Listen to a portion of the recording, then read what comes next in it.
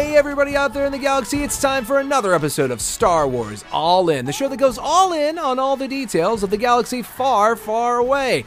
I'm one of your hosts, Mac, and I'm joined by always my fellow theater goer, Ross. Mac, it is great to be back. We have never been closer to a new Star Wars movie than we are right now. We are literally as close as we've ever been.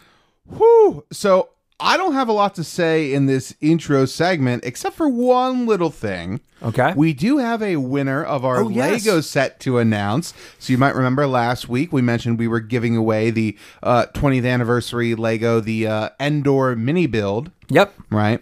And Here in the season of giving. Here in the season of giving as it's winding down. And we just want to let you know that the winner was... Kremlin Cardinal. Yeah! Congratulations! Seriously, like, I was tempted to open it up, so I kept it pristine for you. I think you're going to really enjoy it. Yes, it is on its way to you by now. Thank you. We hope you enjoy. Yeah, Let us know once it's built. Send us a pic. Yeah, totally. Send it through social media. We would love to see that. And now for this week's giveaway, we are going to have a mystery item. Ooh. So what I want you to do is today, on Wednesday, December 18th, 2019, head on over to our Twitter account, twitter.com/Star Wars All In, and check out what our giveaway is. It's a little bit of a surprise, so come check it out over there. I think you're really going to dig it. And so this is getting to the end of the season of giving. We'll have one more next week, right? I believe, yes. We're going to have one more after this. And then we will close the book on another Wookiee Life Day for the year. For now. Which also reminds you, we have decided to make all of our shows seasons. So season 1 of Star Wars All In ends actually next week with our holiday special, because we're going to do a special holiday special next week, talking about things with a friend of ours about all the fun of Wookiee Life Day and the holiday special and all kinds of stuff. But we want to let you know that starting on January 1st, not much will probably change for you, but for us, it's going to change a lot. We'll be starting season 2, which will be the 2020 version of our show. So just look forward to the art and stuff changing in your podcast. Yeah. You might hear some different sounds and stuff. We're still figuring that all out, but just letting you know that after the first of the year, this show might sound a little bit different, even if the content's pretty much what you've come to know and expect. Yeah, we're not changing anything with our really what information we'll be providing you, the way we're going to be doing topics. All be very, very similar, but a few fun little changes. Basically, we're just trying to make it better. We're taking some feedback we've received, and we're going to do some new and interesting things. So coming your way, we've got a few tricks up our sleeve throughout the whole year of 2020. Yeah, so it's going to be a lot of fun. And again, we're just refining it. The shakedown run is over. We've been doing this for 3 months or more. And so... Yeah, we've only been a podcast for like 100 days, which is kind of crazy right now. It's kind of nuts. So this is like our Office season 1. You know, we're only... It's shortened... So it's just to see if we can actually do it. Right. In season 2, the characters are more established, and we get to the meat of the humor and the meat of the storytelling. That's what we're hoping for. But today, just want to let you know, we're going to do this kind of really off the cuff. We're going to record basically our feelings of when these movies started. So like, as we get close to being, just a little bit away from the launch of episode 9, we're going to be talking about our experiences of the previous episodes and when they came out and the theatrical experience of seeing Star Wars. We're going to spend some time, maybe about, I don't even want to make a guess about how long these are going to take. Let's say about 45 minutes, probably under an hour. We're going to talk about the Lucas era of these and what we thought for our timelines, when we started seeing the special editions all the way through until, the Disney sale. And then the second half of our show is going to be the Disney era and what they've been doing since 2012 when they bought this thing. And we'll probably talk a little bit longer about that just because there's maybe more controversy. Well, we were together during those Yes, times. That's true. We have a little bit more to say. This podcast begins because of that. Yes, very much so. So, Mac, I'm so ready to get into the theater. Let's go watch some movies. Let's go.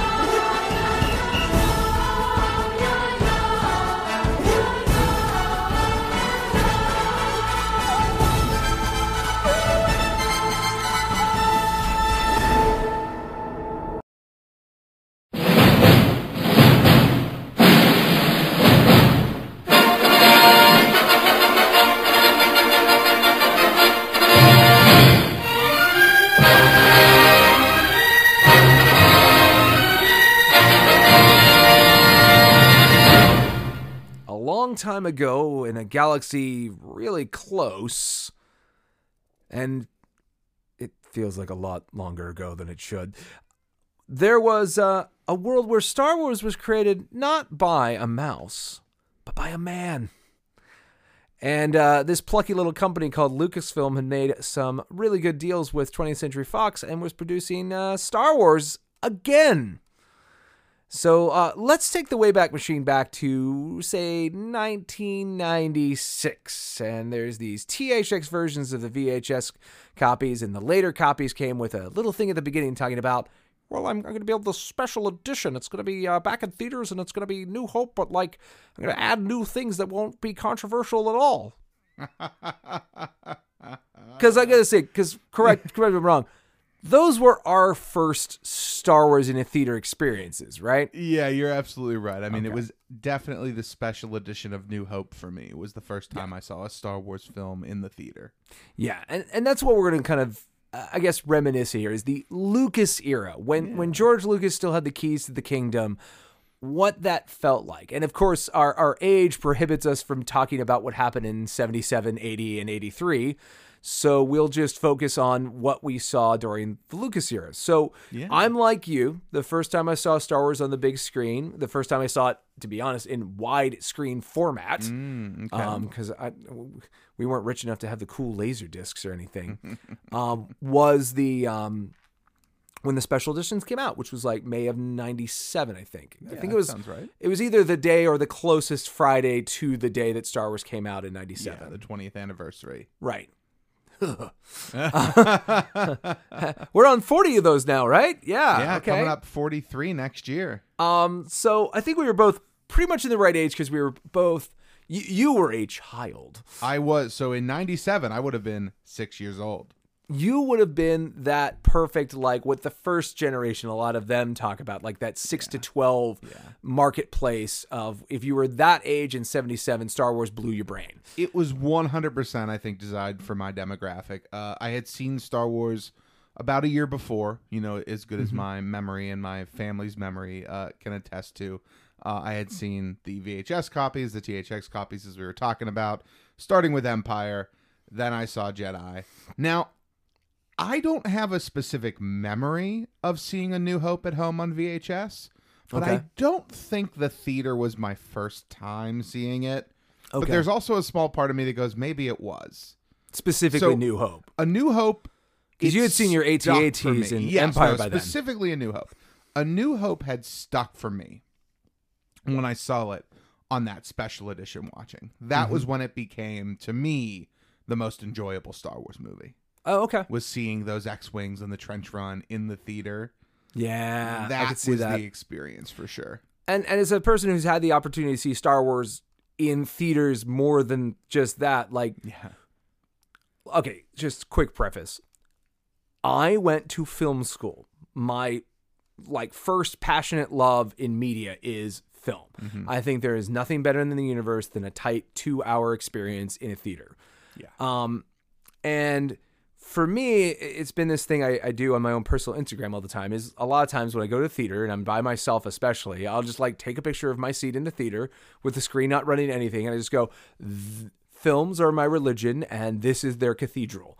And there's just something, to me, downright spiritual about sitting in a building that was designed for this one purpose, which is to put a giant screen and show you a wonderful cinematic experience. Yeah. And Star Wars is something that is meant to be in a theater. And there's a part of my soul that is not disappointed. I feel bad for children that may never see the original films in a theater. That Disney Plus on their phone will be their first and most common experience and interaction with those films. Yeah. Which is not bad, because the story is and the movie is great. I'm never going to shame anyone for how they want to watch movies. But there is something to me about locking into the roller coaster and having this complete, sensory experience. It's all absorbed. You can't look down at your phone because your senses are overwhelmed by this giant screen, this beautifully articulated surround sound speaker system. And the movie is going to play. You know, hopefully you went to the bathroom beforehand. You can't pause it. You can't stop it. You can't be distracted by other things. This entire building and this entire, next couple of hours is only to watch this movie. And I don't know if it was the first time. I think I'd already experienced that maybe when I saw like Aladdin in theaters, because I remember it was the first time I saw a movie where it was my family, because we saw it so late in its run. Everyone else on earth but us had seen it. I remember that being an experience, because I would move around the seats and see what the movie looked like in different parts of the seat, which you couldn't normally do. But I remember when Star Wars came out, my parents had already learned how freaking down the well nerd I had become about Star Wars. Well, how old would you have been in 97? 12 or 13. Okay. Somewhere around there. So just basically, you're at like the bottom of the core demographic. I was at the top of the core demographic when this hit. Yeah. Okay. And it was an event. We had like a pizza party, and I had like 5 of my friends going with me to go see it. Awesome. And we took up like one half of a row, between the parents and us. And we buckled in. And I remember like I had maybe seen New Hope 2 or 3 times in its completion by that point, usually on TV with commercial breaks. Sure. Because reminding us of the facts of our podcast, I only had Return of the Jedi until like the THX copy. So maybe I watched New Hope on that THX copy. In the 6 months I had it between getting it for Christmas and like that coming out. But I just remember it was an event. It was a big thing. Like it was almost like a birthday party in May, as far as like my parents knew this was important. And I think also, my dad, I think, was like remembering when he saw like Star Wars in college and going like, yeah, this is going to be cool. Cause I remember seeing this in theaters. This was really cool. And I specifically remembered is the one time my mom suffered watching Star Wars with me. My mom does not hate Star Wars, but she thinks Star Wars is a movie. Yeah. It's one of the many movies. My mom would be like right next to me if Gone with the Wind came back in theaters. But Star Wars, she's like, I got the aliens and the lasers or whatever. So I just remember her watching it and I just being like, Mom's here too. This is great. The whole family's into Star Wars. Yeah. And specifically, I remember it being, again, like a religious experience of like especially when you got to the new footage, because I didn't have Star Wars Insider. Like I didn't know what was coming. I didn't know what had changed. All I knew was that they were changing a few things. Yeah. So when you sweep through Mos Eisley on that swoop bike and it scares the Ronto, and for whatever reason, the scene that sticks in my memory and is still my favorite, second favorite addition to the special editions is when the Millennium Falcon lifts out of Docking Bay 94 and that grill spins around and it starts blasting off. Because in the original cut, you just see them shooting at it and then a wide shot where it's in the background going off at a 45-degree angle. Yeah. Having that lift out gave it so much more energy and stuff. Absolutely. And that kind of motion, the way that ship moves, now we've seen that in other parts of Star Wars. That is how ships take off now. That sort of slow movement up, that slow tilt down. But then pretty much they can get up to speed very, very quickly. Yeah, it's got you get this kind of feeling like I think they must have by that point looked at like how space in our world works, and you can almost feel like the thrusters, like the like slowly positioning it, and when it's there, then that afterburner kicks and just rockets off. Absolutely. And I remember just being like in bliss watching that, and I probably didn't blink for half of it. I mean, I get it. I wonder if we were in the same theater. It would have been it's the one. I guarantee it's the one. I guarantee that I was in the theater that was your theater. Yes, 100%. I know you were. I mean, it's possible. It's very possible. What was it? A Cinemark then? It would have been. It was a Cinemark. No, Carmike. Carmike, that's what it was. That's right. Carmike Cinemas. So very much like you, it was an experience going, my dad took me. I remember us talking about it like, hey, they're going to be back in theaters and there's going to be new stuff in them. And that was about all I knew. So going in and watching episode 4, very specifically all of the dogfight stuff. So all of the Death Star stuff, Yeah. the X-Wings, the Y-Wings, that kind of stuff. That was the stuff that stood out. But then leaving the theater and talking about what was different, like what was new in Mos Eisley, what was added in, like was that one speeder that was going really fast, through the middle? Was that new, or am I just misremembering? Right. Like, oh my gosh, look, Jabba's in this movie. I know Jabba. Like, I know that's new, and going through that. And even then I remember my dad like trying his best, but he's like, I think so, just like that. Vaguely trying to like hold on to like, was it new? I don't remember. Just keep talking until you tire yourself out, kid. Like, it was one of those moments. But I really, really loved seeing A New Hope in theaters like that. And I honestly think that is what kept me into Star Wars for so long, is just having that experience at such a young age. And I definitely went and I saw Empire and Jedi as well, but I don't really have any specific memories. I was pretty young. I remember being there. I remember seeing, the Hoth stuff, and I remember watching Jabba's palace on the big screen. So I know I was there, but neither of those really stand out in my mind like Episode 4 did for me.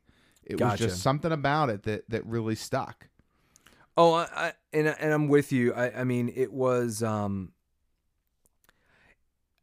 again, I hate to keep like battering it on, but like it was to me a religious experience. It was so great, which is why it like slaughtered my soul that winter when Empire came back.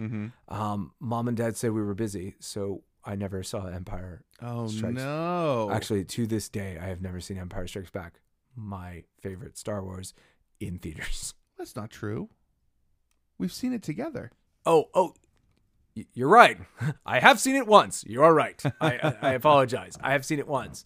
But I just remember like that winter being like dejected. And it was one of those like the kind of thing you are as an annoying like, tween, just going like, can we go this weekend? Can we go this weekend? Can we go this weekend? Can we go this weekend? And I just came and went. And I was mad because Empire was already my favorite one. Yeah. You couldn't pull it's my birthday coming up. Can't we go for my birthday? No, because I was just trying to look it up. Like I couldn't find a good firsthand source.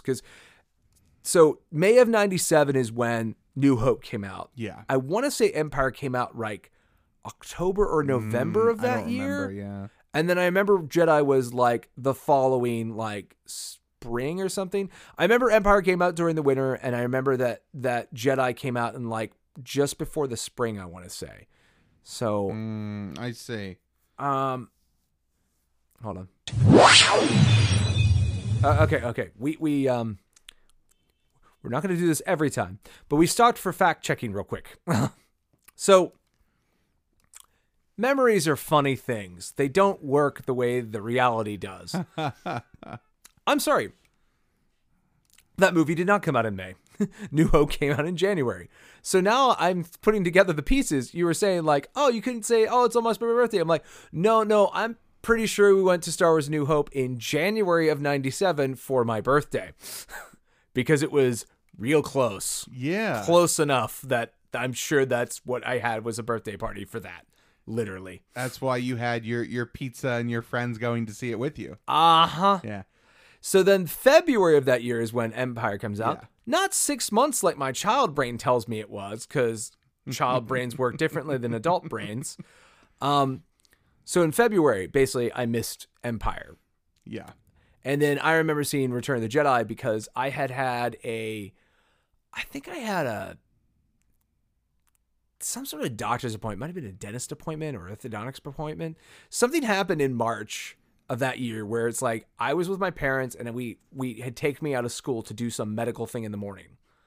And then my parents were just kind of like, that other Star Wars is out and you've been moaning about Empire. That's gone. But you want to see Return of the Jedi? And I'm like, yeah.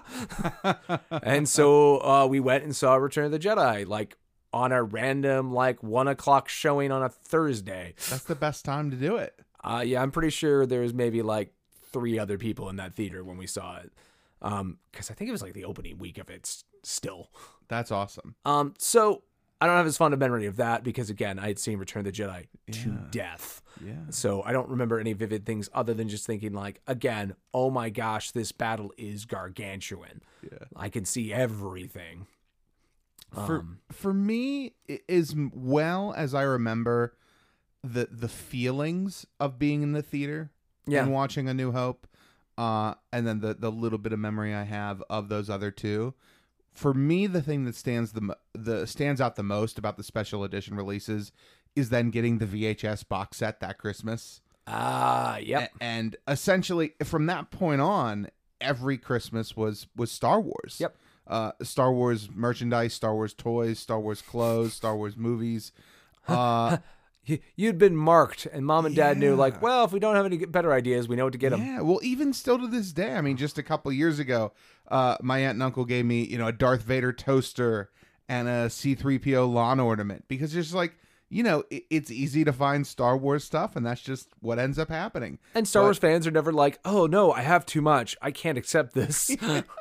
So I got that gold and black Vader box set that I just love so much, and I watched those tapes as many times as I could. You'd open them up and they had the McQuarrie art there on the inside, and that still to this day, getting that is maybe the most enjoyable or maybe most used present I ever got for a Christmas. I think was that VHS box set. That's rad. No, special editions were really cool, and they primed the pump exactly like they were designed to for 2 years later when the entire universe, and I do know this was May this time, 100%. the entire universe, May 1999, was owned by one thought, which was Star Wars Episode 1. Now, at this point, Little Ross was 8, so now I do have some actual concrete memories of going to see Episode 1. So for me, Episode 1 was a movie I saw on vacation. I didn't see it in my local home theater. We were actually in Orlando, California at Disney World. Oh, that'd be a fun place to see it, though. And so we were at, let's see, what had it been called? Downtown Disney at the time? The name's changed a few times. It's either that or it had some other name like Disney Village or something like that. Yeah, well, either way. The shopping section of the Disney parks. Yes. Either way, there was that great AMC theater there at the time. And for a while was the only theater I had ever seen like that. We had a really small theater in our hometown. And to see this giant theater with multiple levels and all this kind of awesome stuff was very unique. And so I remember being there, like waiting for Star Wars. Disney was selling Star Wars merchandise everywhere. I had my Phantom Menace shirt. I was super into the Pepsi cans. Like I was ready to see this new Star Wars movie. I was pumped. Again, just to remind everyone, I think we've already done this ad nauseum. The entire American culture was focused on Star Wars. Yeah. Like, you couldn't go anywhere without seeing Darth Maul's face somewhere. Yeah.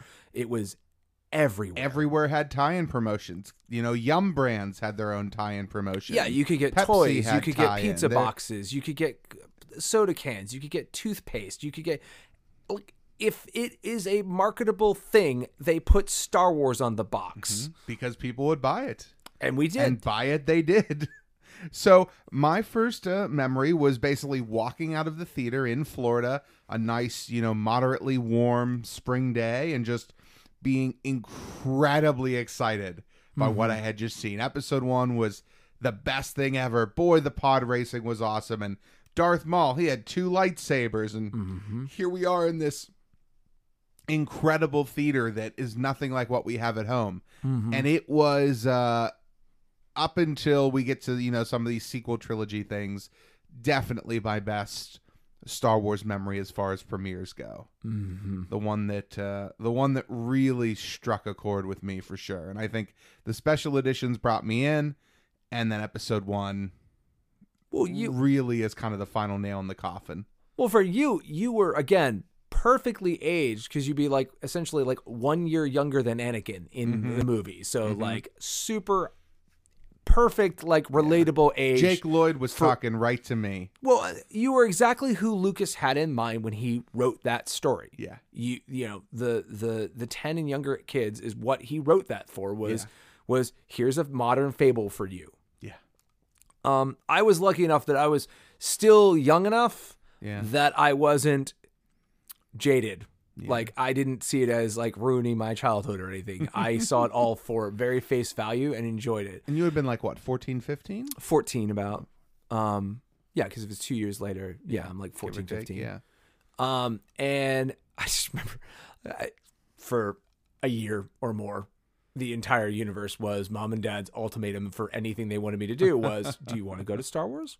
And then I find it funny looking back at that, like, because they really, that carrot dangled from that stick all the time for everything. I was probably on the best behavior I've ever been in the year of 1998 as I was preparing to be okay with going. Yeah. I had a dry erase board that I was keeping a manual countdown days. And I was just, there was nothing in the universe more exciting than that. In the lead up to it, a famous story with my best friend was we walked 2 miles down a major highway so I could go to the Kmart that I probably shouldn't have walked because it probably wasn't that safe, but they had new Star Wars toys. My parents weren't around and I could walk and I had $20 in my pocket. I want to see what they have. And I bought a Stap. I remember we had a vacation in like that November in Canada and I was in a comic book store and I was like trying to flip through like all these like Star Wars insiders and trying to absorb as much information as I could. And like somewhere in like that spring, I was with my brother in a local comic book shop and I remember specifically reading and looking through it and going, as I found out that Darth Maul gets cut in half and then going like, oh my God, spoilered. I spoiled myself. I know why people avoid these now. And it was just kind of crazy. And then I think ironically, when I look back at it, like, yeah, my parents had my entire universe focused around that. And then my best friend Chris and his mom took me to it. Like they didn't even go. I don't even know if my parents have seen the prequels at this point. Like it's kind of ironic how much that was so important to me. And my parents were like, eh. Yeah. But we saw it at a theater that was closer to him. So it's a theater like I've only gone to maybe 4 or 5 times in the area. Sure. So that kind of helped make it unique. And then, I mean, my mind was blown. Like, it was rad. It was one of those things of, like, I didn't have any preconceived notions because, again, to me, Star Wars was this thing that showed up on Christmas on TNT networks or whatever. And I was just like, oh my gosh, there's more than Return of the Jedi. Yeah. So it felt the same way of just like, it all felt like it belonged because it said Star Wars on the cover. So I never would question. I was still young enough not to question what should Star Wars feel like. Yeah. Right. So, from the opening shot where that Republic cruiser, and I remember just going like, oh, wow, a red ship. That's cool. Yeah. And then the droids, like seeing the battle droids, which I had my little Stap, so I kind of already knew I liked their design, but to see them moving around. And then the first time you see a droideka seemed like really cool. And just the thing I really remember was thinking like, this felt like, sounds stupid, a prequel. It felt like, yeah, this world is going to erode down to the Star Wars I grew up on. That, all this shiny chrome and smooth curved lines, and that Naboo starfighter is going to eventually get beat up, chipped paint, and turn into an X-Wing. Yeah. And I remember being old enough to feel the aesthetics of that and feel that that was very well designed. Yeah. So, yeah, it was rad. I saw it once in the theater, and then I didn't see it again until that Christmas when I got a VHS copy of it, which had the Naboo starfighter insert. And I remember going like, man, that ship's cool. Whoever draws this, I like what he does. I think I only saw it once in theaters as well. Mm-hmm. And absolutely getting the VHS come Christmas time, the last Star Wars movie I would ever get on VHS. Because by the time we get to episode 2, I have a PlayStation 2 and I'm capable of playing. I got those DVDs. Digitally. Yeah, I can play those DVDs.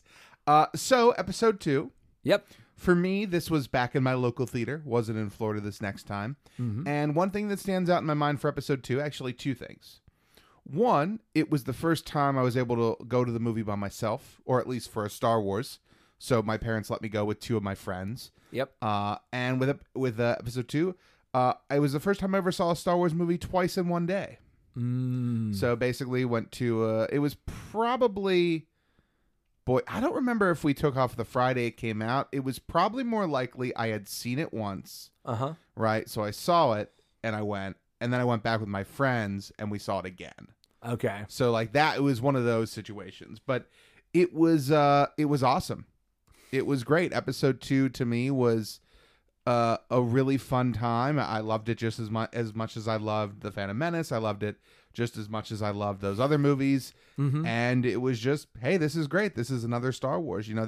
I've never left a Star Wars theater feeling disappointed or let down or anything like that. I've never left a Star Wars film feeling like, oh, I didn't like that, Yeah. I remember specifically a couple of the more recent ones, which we'll talk about later. The second half of there this. there are some different feelings, but we'll talk about that when we get to it. But yeah, with episode 2, Yeah. I was very much still all in. And episode 2 is weird. Episode 2, I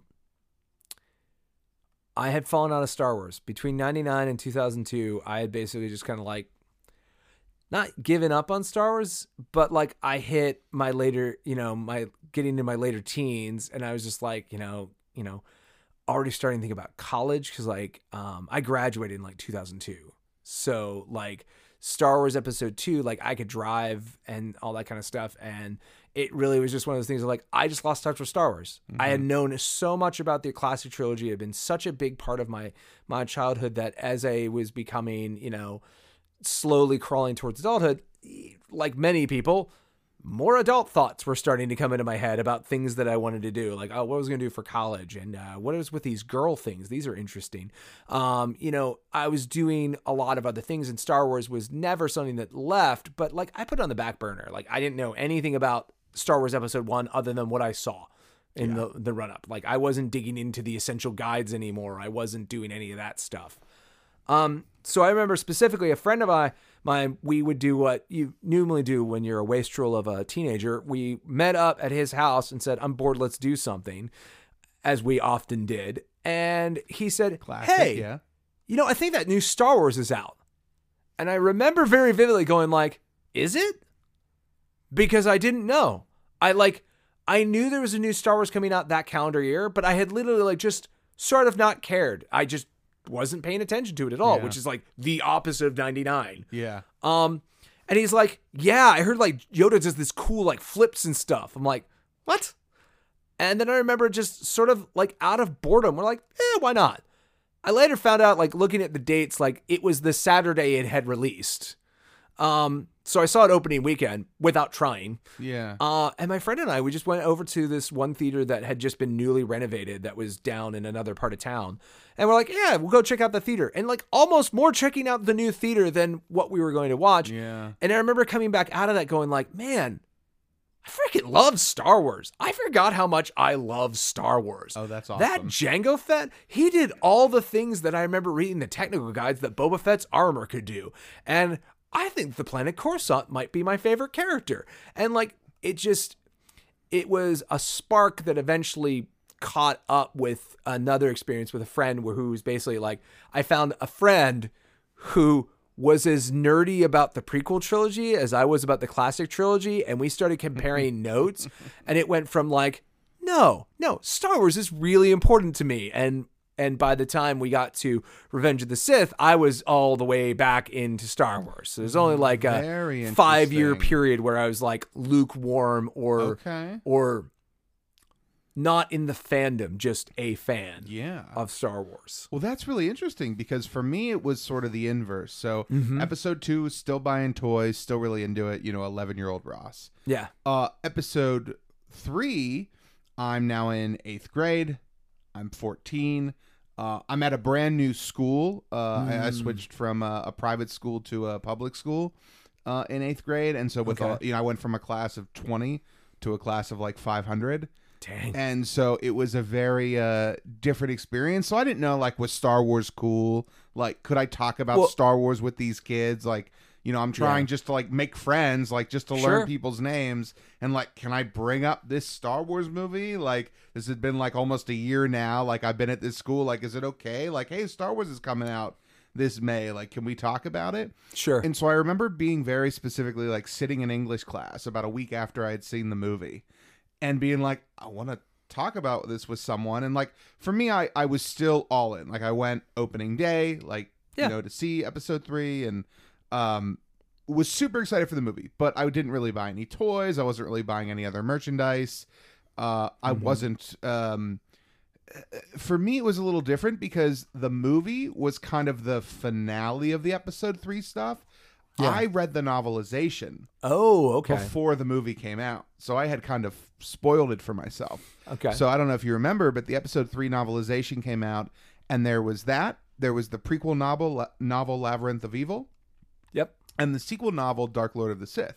Yep. Which was like the Vader story. Yep. And those 3 books together are maybe the most fun I ever had in that time period with Star Wars. Gotcha. Like, I just loved them all so much. The Revenge of the Sith novelization is like still the best Star Wars So book. as you've mentioned many times, to you, the book is better. In this case, 100%. gotcha. I mean, I love Star Wars novels, but just that time period, those tie-in novels being so. I mean, Labyrinth of Evil ends at the beginning of episode 3. Yep. Right. Darth Vader, Dark Lord of the Sith begins at the end of episode 3. Like, they literally bookend the movie. Yeah, I've read Dark Lord of the Sith specifically. It's great. Like, I truly, truly love those stories. And so for me, the movie was like, oh, I remember reading about this in the book. And it was very much that moment of like, well, this movie's great, but boy, I really liked the book.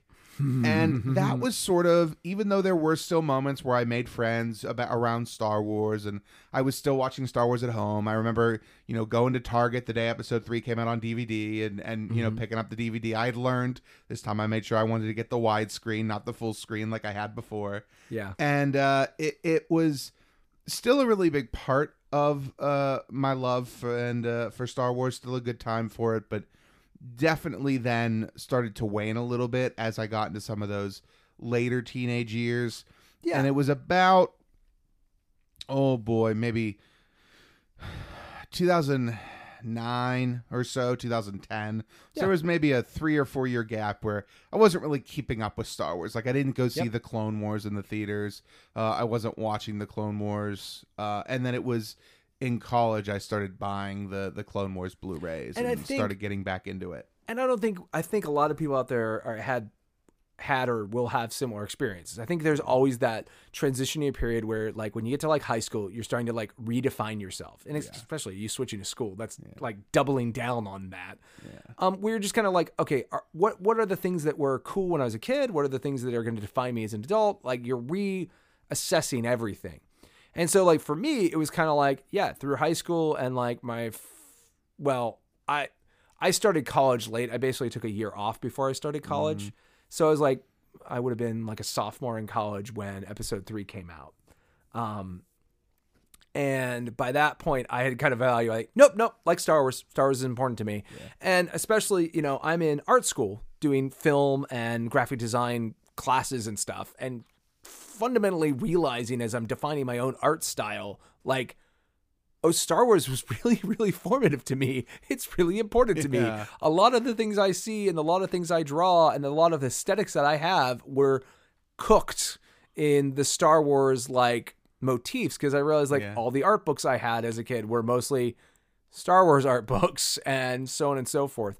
So when episode 3 came out, a bunch of my friends, one guy, he had essentially just inherited a house.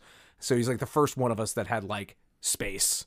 And so we got a projector screen and a projector, like a TV projector, not a, one they use in a conference room. And what we did is we marathoned the whole thing at his house. We watched episode 1, episode 2, the Genndy Tartakovsky DVDs of the Clone Wars, not Clone Wars, the Clone Wars, or this might be the reverse of that, but the ones that came out around that time in 2005. So we watched that 12 or 16 part series. Then we left his house, drove to the theater, watched 3, came back and watched 4, 5, and 6 on that projector. And I remember that being really rad because at the time, I don't know if I feel as much as I do now, but in the afterglow, I was like, oh, it all lines up. It's so perfect. Like that line he says, it's almost like they knew they wrote 3 before that. Again, not maybe appreciating the fact of, oh, well, of course they wrote to that line because that already existed. So when they wrote 3, they pointed it that direction. Like, just like the little moment of Tarkin, like walking off the screen in episode 3 felt like such a great dovetail to when you first see him in, 6. And when you're now starting to get the realization of what 19 years of history feels like, how much has changed, the end of the Republic, all the struggles of like Bail Organa in 3 feel a lot more weighty when they say the Senate's been dissolved. Like, it was great. And then we'll just skip ahead to the last Lucas release, since you didn't see it. 2008, when they released the premiere of the Clone Wars animated show in theaters. By this point, I'm I'm basically, I guess I would have just, was that 2008? 2008, 2008. Okay, so I would have been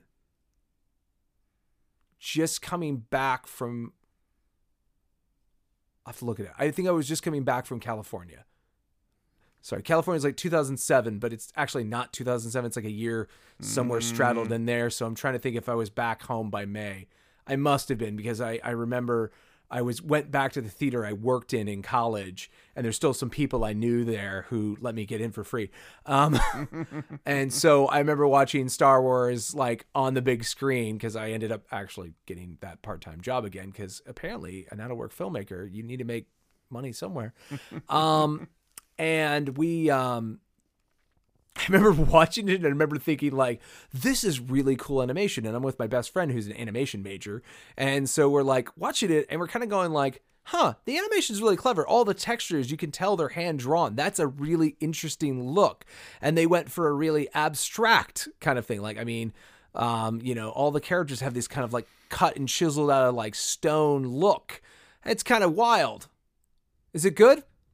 I'm not sure if it's good, but it's definitely different. Jabba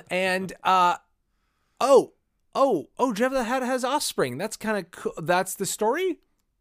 That's the story we're going with, huh? And who's this? He has an apprentice. Does she have to call him Sky Guy? I guess he's going to call her Snips now. Okay.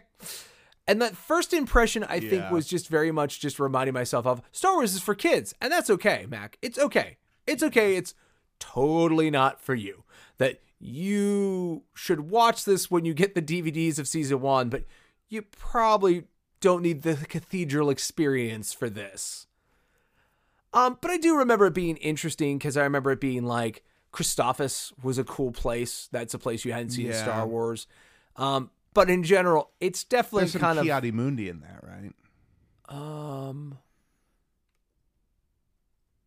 don't know if he shows up there. Plo Koon does, because Plo Koon's kind of who hands off Ahsoka to Anakin. So I think there's a moment with him. It's been a while since also because watched Dave it. Filoni lerves Plo Koon. No, you know what? I don't think it has a lot of like, to be blunt, it doesn't have a lot of the models they hadn't built yet, because they weren't required for episodes yet. Because one of the things about the Clone Wars show was the fact that it was very efficiently made, because it's an independent animation company. They don't have unlimited resources like Disney does. So despite Lucas having a lot of money, I mean, he built an animation company from scratch. And so you can see as Clone Wars went on, it got more sophisticated because they had more props, and they had more characters, and they had more things they could tweak, bend, twist, turn, recolor to build more complex and elaborate places, because the modeling is usually the most expensive part. Once you model and rig something, you have it forever. So you could see that. And again, it's kind of funny. It's kind of funny that the Lucas era in my mind ends with me sitting down with a friend on a Wednesday afternoon when a guy let me pass the velvet rope for free, eating out of a courtesy bag of popcorn, just going like, so this is Star Wars, huh? This is exciting because we're going to have Star Wars every week, but is Star Wars... Am I done with Star Wars? Is Star Wars going to be something... Not for you anymore. Correct. Is this going to be just this... If this is what the show is only going to be, it's probably not all ages enough for me to get much out of it. And that's sort scary. of where... And that's sort of where things ended. I started getting into Clone Wars. Clone Wars got better as it went. And I mean, even like the first Yoda episode has some teeth to it as far as like morals and stakes. But I watched it because I was super into Star Wars. And in some weird way, this is when I found Star Wars podcasting. And I started having basically that communal effect of like all of us watching Clone Wars every week and yakking about it and all that kind of stuff. And it was a good, warm comfort blanket, but I don't know if I was excited about Star Wars as much as maybe I would be, say, 7 years later. Well, it's interesting because 8 years, so you have 2008, right? And then 2015. So that's 7 years, 7 full years from the time you have one Star Wars movie to another. Yeah. But in those 7 years, a lot changes. Oh, yeah. A lot changes for us as fans. Yep. And obviously, Star Wars changes hands. So let's come back and talk about that next.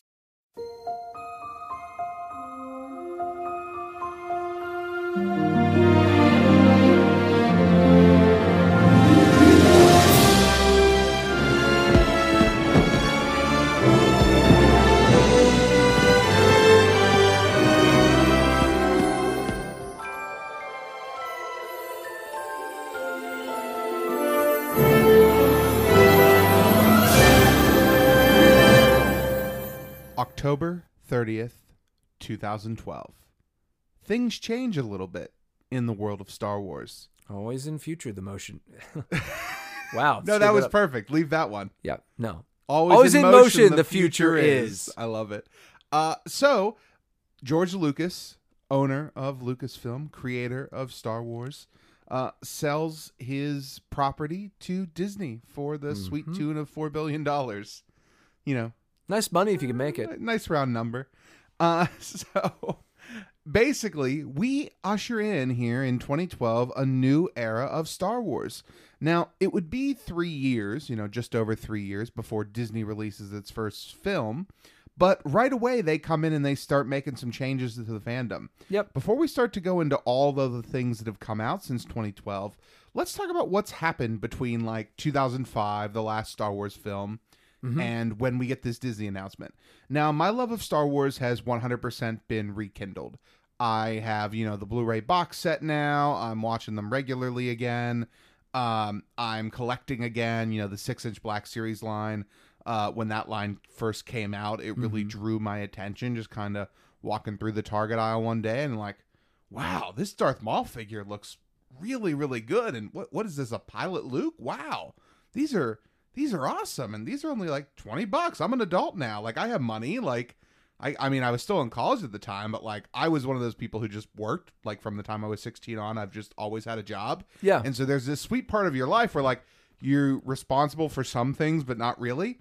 So you can make money and you're learning responsibility, but you're not actually really responsible for anything. Yeah, you're like, well, okay, I need to buy gas to get to work, and I need to have money to eat because I'm in college, and that's what you do.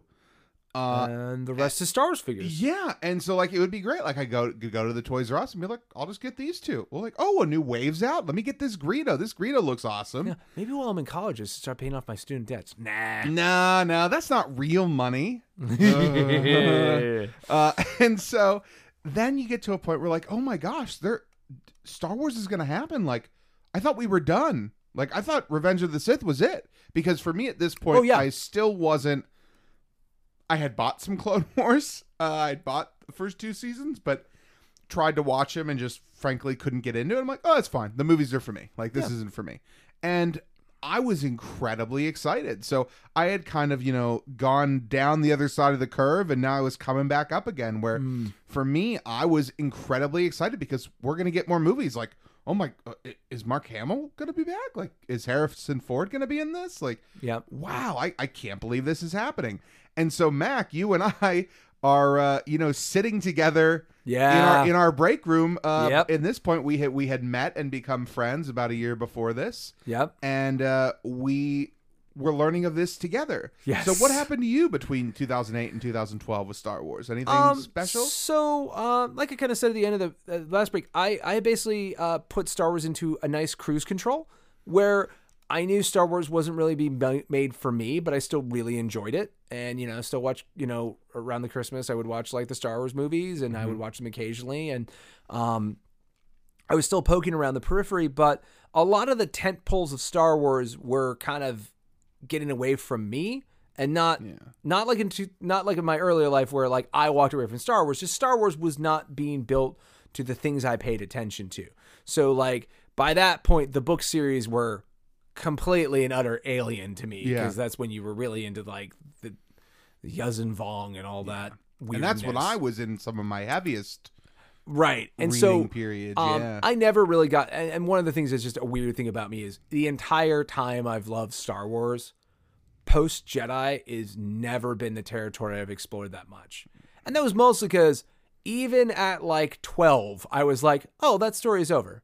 Yeah. The load-bearing boss that is the Emperor is dead, and the Empire falls after that, and there's this Thrawn guy, he's cool, but other than that, I don't really care. Yeah. I think Crimson Empire, Dark Empire, the comic book series, and Thrawn and just the first book of Thrawn. I don't think I ever read the rest of the duology at the time. Those are the only things I ever had my hands on as far as post-Jedi. Most of my interest at that point was like like stuff like catching up on prequel stuff during this period, like learning about like who the Jedi Council members are and what are their stories. And so you're reading like those tie-in novels like Dark Rendezvous and Approaching Storm and Shatterpoint. Like I read Shatterpoint. I did read Shatterpoint. Like all those Clone Wars tie-in it was more. It was more starting to use the internet and the podcasts I was listening to educate myself than actually firsthand experiencing stuff. Because the other thing that happened is I really love Star Wars video games, and LucasArts video games were at a huge part of me. And by 2008, LucasArts had basically hit the ground and was just skidding along. They canceled a whole bunch of their adventure game projects. They had just released a game called Fracture, which was one of their first original IPs in a while, and no one bought it, even though it had some neat tech in it. So things didn't look great for Star Wars video games. And they were starting to like say that, oh, well, LucasArts is just going to license their stuff. And then eventually the good things like Force Unleashed and stuff, because that would have been 2009, I want to say, or so, is when that was starting to come together. 2010? I thought the Force Unleashed was 2008. Is it? Well, Mac, the best thing about the internet is that we can fact check ourselves? Yeah. And the only reason I think that is because for me, new consoles always come around the time of a Star Wars game. Oh, well, I mean, the Wii and PlayStation 3 would have come out in 2006, and Xbox was 2005. Yeah, September of 2008. September 2008 was when The Force Unleashed came out. I remember waiting for The Force Unleashed. I played that demo a million times, and I remember that we had a terrible power storm, and the GameStop near my house was closed all weekend. Oh, no. So I had to wait like 4 days to play that game, which was like so odd. But like I said, but we're talking about the period between like 2005 and 2008, like Star Wars video games weren't there for me. So Revenge of the Sith was sort of like the finale. Yeah. And I was like, okay, Star Wars is done, like in a meaningful way. So when Clone Wars came out and I saw that in 2008, I'm like, oh, and Star Wars is now for a new generation. It's not really for me anymore. And that's okay. I'm not going to be one of those angry people like I knew, the adults I knew in 99. I'm not going to be one of those. I'm going to understand that it's not for me. Yeah. But I was listening to podcasts, and I was following every week Clone Wars. I was watching it every single week. They were in season 4, I guess, at that point, and we were about to start season 5. It probably would have already started or was starting around that October. Yeah. And I remember sitting with the break room, and I remember going like, oh God. Because from my perspective, I was very distrustful of Disney at that time. Yeah. Disney had just had some cool video games come out, and like I guess that was 2007. Like there was a great game called Split Second, and they were building some neat stuff, and they just up and decided we don't understand video games, so we're canceling all of our projects, we're throwing everything away, and we're getting rid of everything. So I'm like, oh, so Disney just disposes of stuff. That's stupid. And I was already still dealing with the fact they had just bought Marvel in whatever that was, 2006 or 7. They had just bought Marvel. And so it was like, now they own Star Wars. I'm like, great. When they buy Nintendo and Lego, they will literally own my childhood. And I'm not sure I'm comfortable with that. Yeah. And the biggest thing was when they announced the purchase, they said, and we are going to pursue episode 7. Like, we knew that day that episode 7 was a thing that was starting to be thought about. Yeah. And I was really, really big on that Lucas wasn't a liar and that there was no episode 7. That by the time the prequels had been done, he had reframed the story as the tragedy of Anakin Skywalker and his redemption through his son. And that was it. Yeah. That was the tent pole that we were going to build all the expanded universe out from. Yeah. And that we didn't need anything more. That, yeah, we're going to do Clone Wars, and maybe we were still hopeful that somehow syndication budgets would explode somehow and we would get live action Star Wars because they were working on that Star Wars Underground show forever. Mm-hmm. And so I was excited about Star Wars existing, but I was also like, there shouldn't be an episode 7. Disney, in my mind, is already getting off on the wrong foot by saying, like, we bought it and we're going to use it. Yeah. I definitely remember that. I definitely remember you having those opinions. And again, I don't want to say that I was like wholly negative, but I was like, I'm totally disinterested in episode 7. Yeah. And as the months rolled on and they're like, and Clone Wars, yeah, we know they're ramping up for their season 6. We're not going to have one. Yeah. And then the biggest thing that made everything sour note for Disney until proven otherwise was and Mac, your entire life up to this, you've been invested in what? The extended universe? Yeah, well, we're going to put that on a shelf right over here. And we're going to call it a legend because it doesn't happen. Our episode 7 countermands everything that happened. So those 2 stories, they're still here, but they're legends. They don't really count anymore. And I'm like, just quietly, single tear rolling down my eye. I was like, Star Wars is dead. First, Lucas took the Mandalorians from me, and now this. I get the perspective. I felt that Disney, I really just felt that Disney, because they bought Marvel and to this day have not fixed Marvel Comics. They've made fantastic films and TV shows and tie-in products, but no one has gone in and said, comic books should be probably read by young people and not just old people who want the same story recycled 100 times and don't want edgelord stories where characters die, but of course they're going to be retconned back to life. Like, I loved comics growing up, and I think Marvel Comics, the actual comic book company, is still...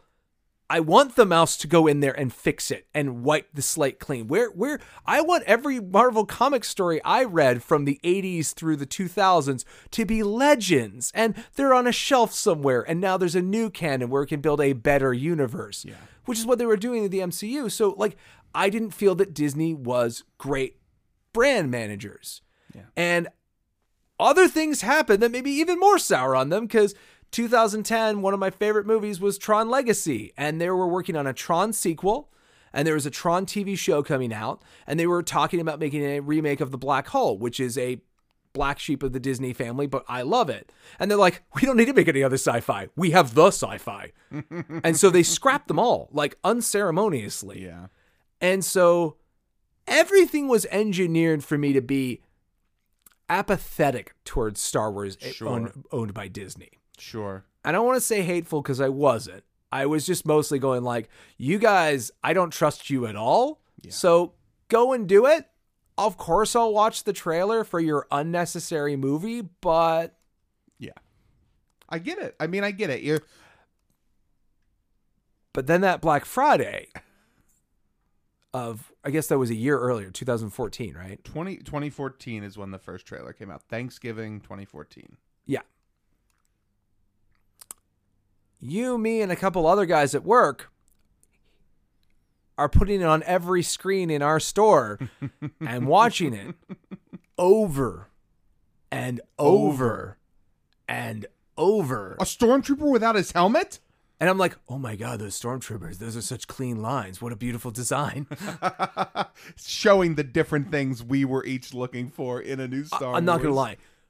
The thing that got me on board of like, okay, episode 7, I'll see you on opening day, was the Stormtrooper design. The First Order Stormtrooper design was, I'm just like, oh, that's new.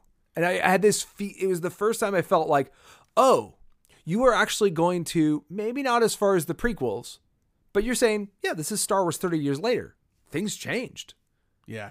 And so seeing a Stormtrooper that was that cleanly designed felt like, oh, this is a new era of Star Wars. Yeah. You don't want to just have Star Wars on a treadmill forever, just raking up the nostalgia money. You are willing to go and break things and move forward with this franchise in a way that nothing about your strategy, because I mean, most of the books were like Tarkin and Ahsoka, and like we all the announcements we were hearing from Disney was very like, the things you like, we're making more of those. Yeah.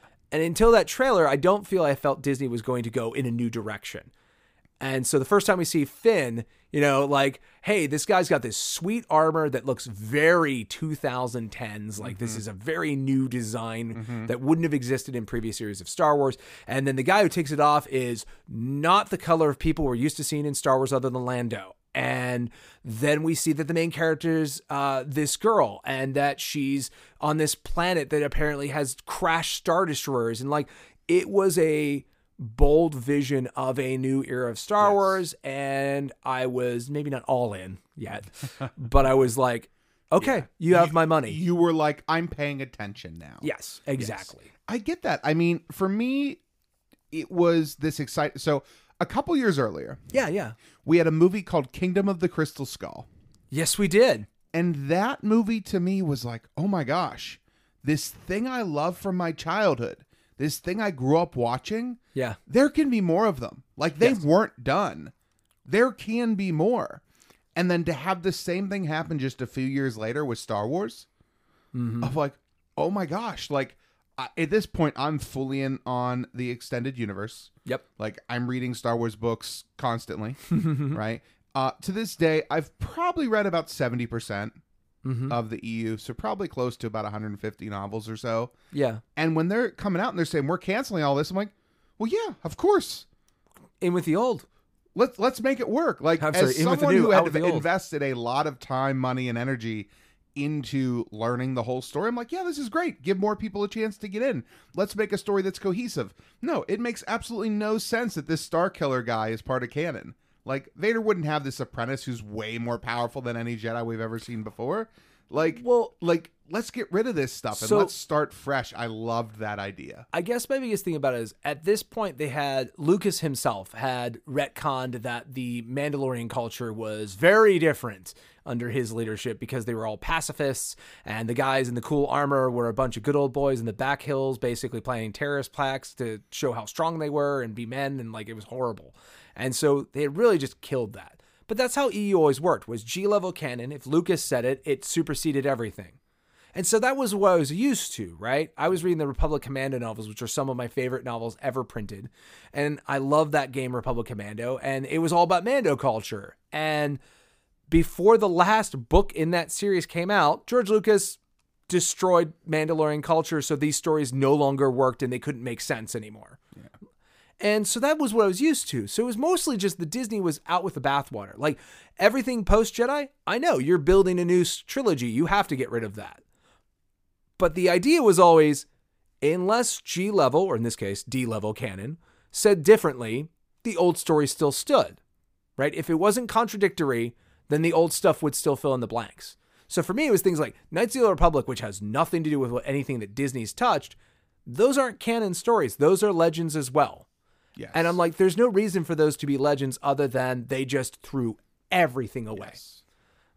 And I think it was the unceremonious thing that made me sour on it. Yeah. But it's crazy, because I'll be honest. We were friends. We had already like traded Pokemon and stuff like that when we both at the same time decided to play through old Pokemon games together. We were already good friends. Yeah. But an entire year from Thanksgiving 2014 to December of 2015, after Mac pried the sours note, like, actually, we're not going to make that May date, so Star Wars now comes out in December. And I'm like, every other movie in this franchise has come out in May. It is the quintessential summer blockbuster next to Jaws. What the? But for spending an entire year where you and I were just going, hey, Ross. We've never been closer. This is the closest we've ever been. And we did that like as a daily meditation of just getting so ramped up on Star Wars that I'll be honest, I think any sour notes I had were basically tabled under your enthusiasm because you were digging into spoilers and you were a lot deeper into following the news of it than I was. I was so ready. Yes. Like, I was so ready for more Star Wars. To me, this was ideal. Like, here's a company that is essentially unlimited in what they can do. Yes. With their resources. Like, and that was exciting. Everything. We can get more Star Wars books. We can get more Star Wars shows. We can get more Star Wars movies. Like, they'll make these 7, 8, and 9, and then we'll probably get other movies. Yep. What if we get, like, an Obi-Wan movie? Or a Boba Fett movie. Yeah. Like, there are all of these things that could come out. And to me, that was exciting because when George basically said at the end of episode 3, I'm done making Star Wars movies. Yeah. To me, that was incredibly disappointing. Like, I don't need you to make them. Let's get someone else because I would love it if we could have more. And to me, that is what the Disney buyout representative, like, we're going to take this property and keep building we're going to make a lot from it. Like, we're going to make a lot of things for you. And they may not all be for you, but that's okay because we're going to make so much. Right. That you're bound to like some of it. And to me, honestly, I prefer that approach. Give me more and let me choose what I want to watch or partake in. Right. And as we rolled towards the end of 2015, I was getting excited about that kind of possibility with Disney because I'm like, Rebels is coming. So they didn't just close Lucasfilm Animation. They set them on a new project that was more in line with what they were trying to build. And I'm like, oh, well, that's a really cool story time is like the dark times, the time period that historically has always been the least populated in the EU. Mm-hmm. So it was exciting to see a tale of a ragtag cell building up to the rebellion, the Rebel Alliance. And that was exciting.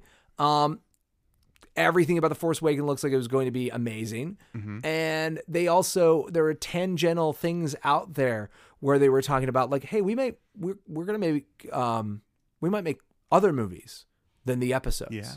We're going to call it the Star Wars Anthology series, and we're going to make other movies. I'm like, maybe we'll get a Kenobi and a Boba Fett movie. That's be really cool. And then the real big flash in my head was maybe because there was the rumors that the first Star Wars Anthology was going to be, based on this script that had been passed around that was originally part of the Star Wars Underground TV show that was this story of how the Death Star plans got to the Rebels' hands, which eventually became Rogue One. And I'm like, there could be a live action Star Wars show.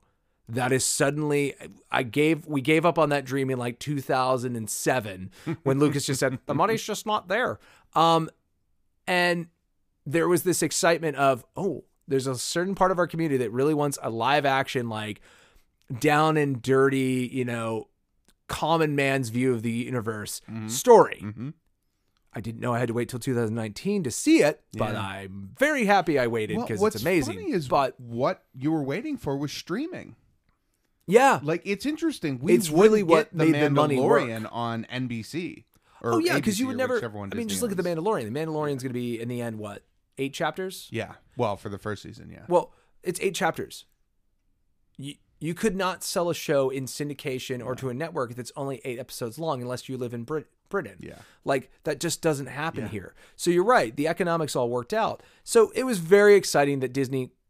You started seeing what Disney could do with that money and go, that is pretty cool. So let's now that we're like 20 minutes into this conversation, let's get into the focus, which is the premiere. So let's talk about our experience in December of 2015 and what an experience it was we shared. So leading up to the film, Mac and I were talking about, okay, if they do a marathon, do we want to watch all of these films in theaters? Because we had thought it might be a thing because at this point the Avengers had come out and they had done a marathon. Yes.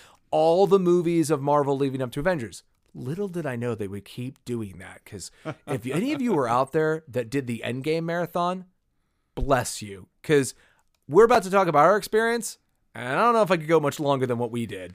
No. Well, we'll prove that we're not going to because we're not doing the marathon this year. That's true. But basically, we bought tickets. Our local AMC theater was doing a marathon screening.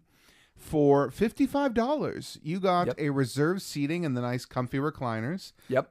For essentially a 24-hour marathon. Starting on December 17th, 2015 at 1 a.m. Yep. A showing of Episode 1, The Phantom Menace. Did you work that day? I know I did. So we both worked on Wednesday. Yeah. And we left work, I don't know, maybe around 7 or so. Yeah. Went home, tried to get like 2 hours of sleep. Yep.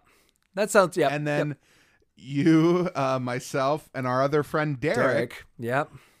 Who I just decided is like, oh, that sounds like a fun time. Yeah, like, I'll he's throw in not with you guys. Super into Star Wars. We were like, I mean, sure, we're happy to have you. you. This is but like 11 to 13 hours, right? like this is gonna be like a long day. And he's like, yeah, I'm good. Sounds like fun. And so he came over. We all drove down in Mac's car. Yep. And we went to see some Star Wars really early in the morning. So we arrived at the theater. Remember, someone was in our seats.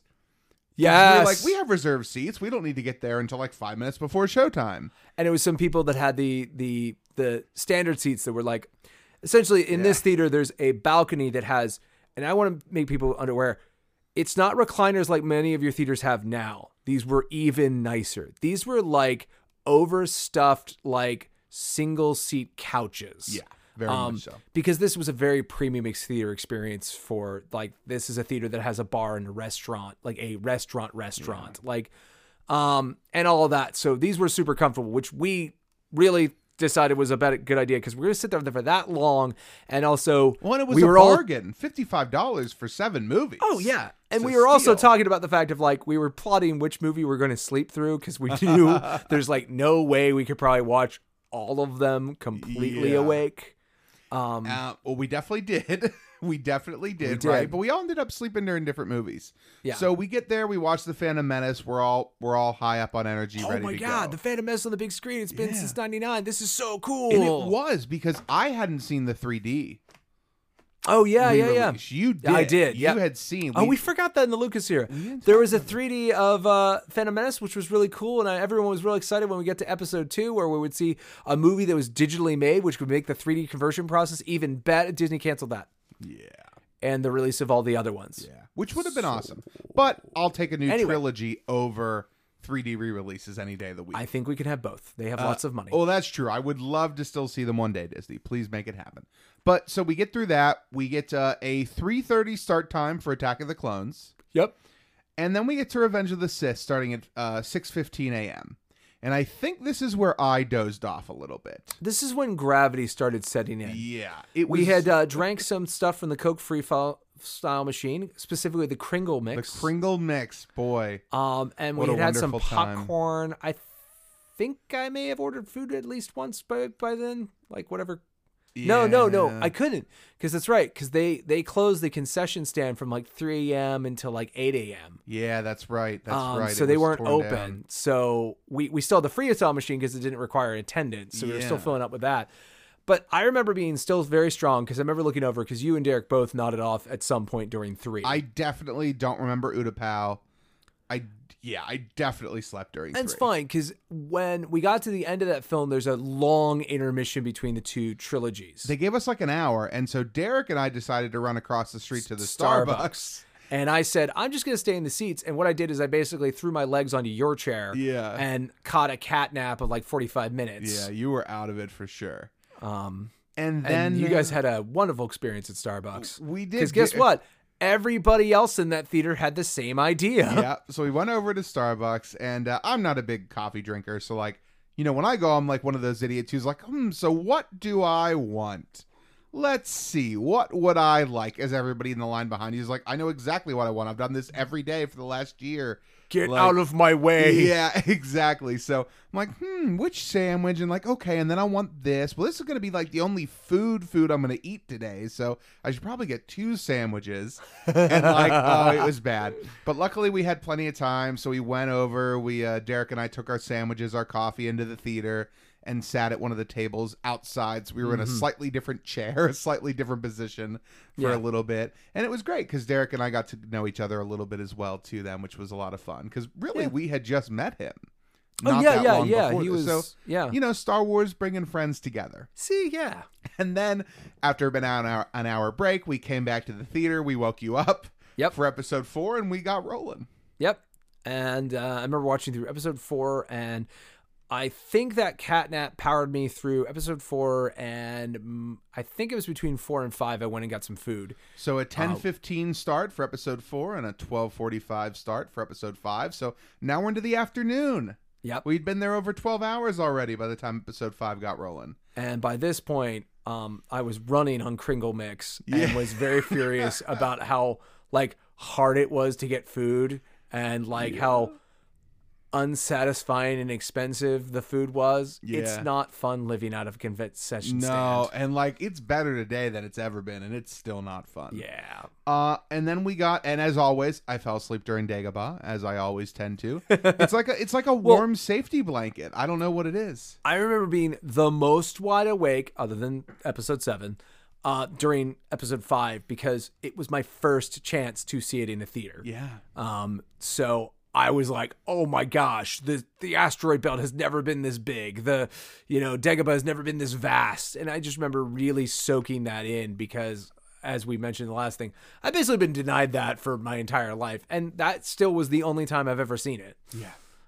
And then we got to Return of the Jedi, and Mac was just basically like, yep, seen this one a lot.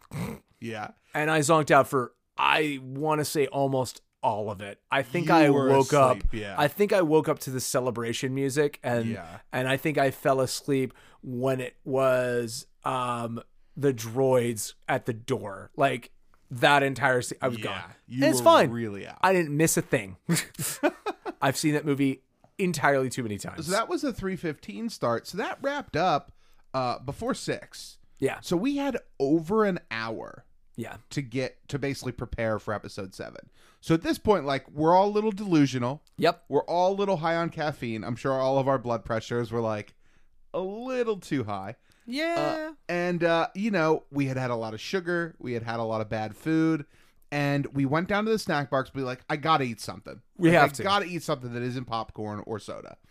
And do you remember they had those Cheeto crusted mozzarella sticks? Oh God, yes. Oh, those I were remember you terrible. getting those. Those were. But what I remember even more so is like we had been in a theater, so we were isolated all day. Yeah. And now to come back out at like 6 o'clock, an hour before the first showings were going. Where a bunch of normal people had arrived at the theater to watch films like normal so people. it was like packed. Yep. And luckily we hopped in line because the 7 o'clock that we were seeing as part of the marathon, I believe was the first showing from what I remember. Yeah, I think there was like 3 theaters that were doing the same as At like us. 7:05, 7:15. Like I think by the minute we were the first. But Right. basically there were a couple shows starting around 7. When I went to the theater, there's a flight of movies launching at the same time in Yes. that early 7 hour. Yes. So we luckily hopped down to the concession stand, ordered our chicken tenders and our Cheeto crusted mozzarella. I think that's when I had my second pizza. Because Yeah. I had eaten a little bit earlier, and I was like, I don't really want. You know what? I'm not going to get another chance, and I have not eaten anything other than that today. Yes.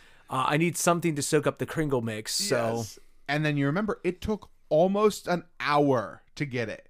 So they were so overworked and there were so many customers. yeah, and it wasn't really the employee's fault. No, were they just they could not beat the traffic. the like one little convection oven that they have to make that stuff in Yeah. could not hold up with the demand. That's all it was. And so we got our food at like 6:45 and went into the theater ready and on time because we were like the first people out of the theater to go order. Right. But anyone who ordered, I think after like 6:30, they either had to leave their food or miss the beginning of the movie. Yeah. And it was really unfortunate, but I mean, that's what happens. I mean, that's just showing I've never seen a theater that busy again since. I agree. It really was something. And then we sat back and we watched the premiere. And at this point, I had taken a picture of like every opening crawl, like for social media kind of stuff. Yeah. And I remember just when the words "The Force Awakens" came up, just going like, I haven't had this energy since '99 of just the idea of like Star Wars is new again. This is insane. And then that movie. The movie happened and it was great. I mean, was we amazing. left, we were lightheaded, but very much all in. We were essentially high, sleep drunk yeah. at that point. It was great. I mean, we felt super amazing into because it. it was We just loved it. It was a ton we were of very fun. awake at that point. Yes, we talked about it the whole way home, and we were like, okay, so I'll see you tomorrow for the next showing, huh? Yes. And so Mac and I went to bed, maybe by midnight, and then I think we were back at like a 9 a.m. showing the next morning, really something early. ridiculous.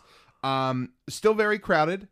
I think we bought tickets kind of last minute for that one. We didn't really plan ahead. Because I think it was when we were driving home, we were just like, I got to see it again because there's a lot of stuff like one of the things that ended up being a sticking point for us was like, was that the center of the Republic they blew up? Is that what it wasn't. Yeah. What I am now, whereas I'm like, that needed more clarification from a film standpoint. It was more of the like, I probably just missed something. We need to see it again. What is Poe Dameron saying to Kylo Ren at the very beginning? He's like, I can't hear you through I couldn't catch that word. Did you catch that word? And so we decided we got to see it again. Yeah. When's the soonest we can see it again? Yeah. Because we had taken the day off because we knew we were going to be out of our minds tired. Very and much so so. rather than resting, we went and saw Star Wars again. Of course, right? The right thing to do. And we absorbed so much more on that second trip. Yeah. And between there and like February of 2016, I saw it 7 times in the theater. I saw it 7 times too. That seemed was a like nice the appropriate round number, right? Yeah, that seemed like the appropriate way to do it. Because I saw it with my family. We had both caught it as standard, as 3D. Yeah, D-Box. We went to D-Box. Yeah, that was fun. So we kind of like got it as much of an experience out of that premiere as we possibly could. It was great. It was, I don't know if anything will ever top it for me. It would be hard until a proverbial episode 10 starts the sequel trilogy. Yeah. Like I think that's about as high. Cause again, it was an after image of 1999 because episode 1 was still bigger. Yeah. But obviously it affected me differently because I was an adult and was more cognitive of everything that was going on. Yeah. So it was rad. Well, but what's interesting is episode 1 may have felt bigger to us because we were children. But I mean, episode 7 made more money, even adjusted for inflation. But not every pizza box, Pepsi can. The world get it. was not nearly as turning on the axis of Star Wars. There weren't movies that were writing copy that says, if you can only see one movie this summer, see Star Wars. But if you can see another movie, the mind share, I don't think it will ever be as high as 99 ever again. I just don't think it can be. Fair. Okay, so we see the movie. We're very happy. And then a year later, we have another Star Wars movie. Which First is time crazy. ever, we didn't have to wait a minimum of 3 years Yes. for a film. 1 year Yes. later, we find ourselves in a theater seeing Rogue One. And we're seeing all this beautiful art and photography coming out, and it looks like it's just coming out of Ralph McQuarrie's sketchbook, and it looked really, really solid. Mm-hmm. But you'd already started hearing rumors about like the director was like just shy of fired because they had to like go rework so much of it, and it was like being edited like to the last second. And the marketing campaign was kind of vague as a result of that, and so it was like. There was a few signs that this was a lot shakier of a production than episode 7 was. But look at that. Look, it's classic trilogy. This is going to be amazing. And we go in and we watch it. And I mean, we'll just be honest here, Mac. For you and I walked out Satisfied. enjoying it. Yeah. Feeling that it was a good movie. But definitely like, oh, I don't like this as much as any other Star Wars movie. Well, it was one of those things of like, we often talk about like, if you love Star Wars, then you might not, and you're one of the people that don't like episode 1, you're like, I don't like episode 1. I mean, it's my least favorite of my favorite movies of all time, so put that in context. Yes. It was kind of that vibe, I think, for most people who were a little cool on it was like, oh, I really enjoyed my time with that movie, but is it as strong? Because the other thing is also things had creeped in by that point of people like really, really pounding the anvil of Force Awakens was just New Hope again. And you're like, no, it kind of, I mean, yeah, but it was good. So, I mean, yeah, it is, but it was good. So shut up. Like we had kind of realized that 7 was totally a kickstart it was a reboot. It was a soft reboot to get Star Wars back up on its legs And when we got to Rogue One, it's kind of like, oh, well, this will be the new story. This will be the new filmmaking style. They're not going to even have the opening crawl, I hear. And like, that'll be interesting. And I think everyone took that as interesting, except for Mac. Mac did not take it that way. Yeah. So Max saw the movie. Max saw the movie, and we were sitting in the front row before we got to the disabled seats. So there's like this like very nice little like 2-rung fencing in front of us that we kicked our legs up onto. Yeah. Which we picked those specifically for that. And the second the last frame was done and they brought up the executive producer credit, I hopped over that fence and stormed out of the building. Because I was completely and totally emotionally wrecked. Because from the second Cassian Andor shot that guy in the back on, I was like, what am I watching? This isn't Star Wars to me. That guy is not a white hat cowboy. He is a morally gray, corruptible, dark person.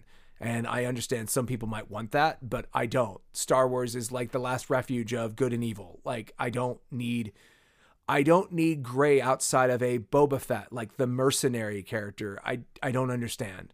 And then that movie, I had read the book Catalyst and was super excited to see things like Jyn Erso's character evolve from where I know she's going to end up. She's going to end up this ward of Saw Gerrera, this guy from the Clone Wars who's this, freedom fighter who's got a very extreme view on things. And I was so prepped for a movie that wasn't there. Yeah. And I was ready to see Director Krennic, this complex 3-dimensional character in the book who's reduced to a cardboard cutout in the movie. And all the characters fell flat for me. And I'm not going to keep going on because I really want to state, I do not believe that Rogue One is a bad movie.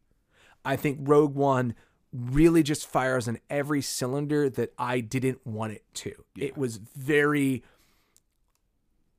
anathema to what I enjoy about Star Wars, other than art. The art's great. So when I left in a huff, it was literally, and I drove around, just drove back roads for 2 hours trying to figure out my feelings because I had never hated anything in Star Wars. Yeah. And I hated that movie. Yeah. And I didn't want to be one of those 99 guys. I'm like, am I being legitimate? Am I being reasonable? Do I hate it for real reasons? Or am I just being old and saying, that's not my Star Wars? And I had to deal with that. Yeah. And by the next morning when I canceled on you, because I'm like, I cannot watch that movie again. Yeah. By the time I got to the end of that weekend, I was just like, it was not for me. Yeah. I cannot be objective about that film, so I'm going to stop trying to be. I hated that film, and I don't like it, and I never want to see it again. And as far as I'm concerned, it exists, and that is all the more I will acknowledge it. Yeah. And after years, that has mellowed even more. I still have no interest in ever watching a frame of that film again. But it literally it's a part of Star Wars. I remember the beats of the story surprisingly well for only watching it once. And I'm excited to see if they rehabilitate that character of Cassian Andor and can get him to a place where I can accept the opening scene of that movie in the TV show that they're developing. So I'm going to pull back from being negative, but never have I had I've had easier times dealing with crisis of faith with my actual religion than this one. I don't think I've ever had such a debilitating crisis of faith than after Rogue One. So It's always going to be a black mark on my books, but it's because I love that franchise so much that I have that emotional investment that it needed to be dealt with. I needed to figure it out. Yeah. I mean, I get it. It's because it takes a very different approach. Yeah. Right. So for me, I definitely didn't have the same reaction you did. Very few people did. I definitely enjoyed it. But for me, I'm like, oh, this was fun, and this is a great one-off, and I'm going to be fine if we get dozens of movies like this, where it's just this one single story. And I will say, I was still hopeful about the fact that they were going to do stories like this that didn't involve Jedi and were off the beaten path. Because again, my golden thing was I wanted Star Wars Underground. I wanted bounty hunters and smugglers and no lightsabers and no the Force and just playing around in the backwaters of the universe. And Rogue One gave me little tangs of that. Yeah. And again, by the end of that weekend, I didn't I hated what Rogue One did to me, but I didn't hate it as a movie. But I also was every single scrap of goodwill, every single getting over myself and what Disney had done. I was right back to October of 2012 with a vengeance of You almost didn't want to go to Celebration the next year. Oh, no, I really didn't, because I was just like, I don't like the Star Wars they're selling me anymore, and I don't want to buy it from them anymore. It doesn't ruin a single note of everything I've had to Star Wars up to now, but I am done buying what Disney's selling. Yeah. Especially because Episode 8 was a different director and a different writing team, and Rian Johnson at that point had made like a movie, and I'm like, Brick tells me nothing about what you're going to do with Star Wars. And Gareth Edwards was a hotshot director they hired because he was a hotshot director. He just made Chronicle, and that's why they hired him. And I go, and he, in my opinion, he was hired to do a different visual language than Star Wars had been done before. But I go, and it proved it shouldn't be. That these are Flash Gordon serials, and they're nothing more than that. They don't have the flexibility to be more than that. And so I was just like, Episode 8 can go burn in hell. I may not even go see it. I don't want to go to Celebration. Star Wars and I need to be separated for a time so that we can find out if we still want to be in a relationship. Whew, okay.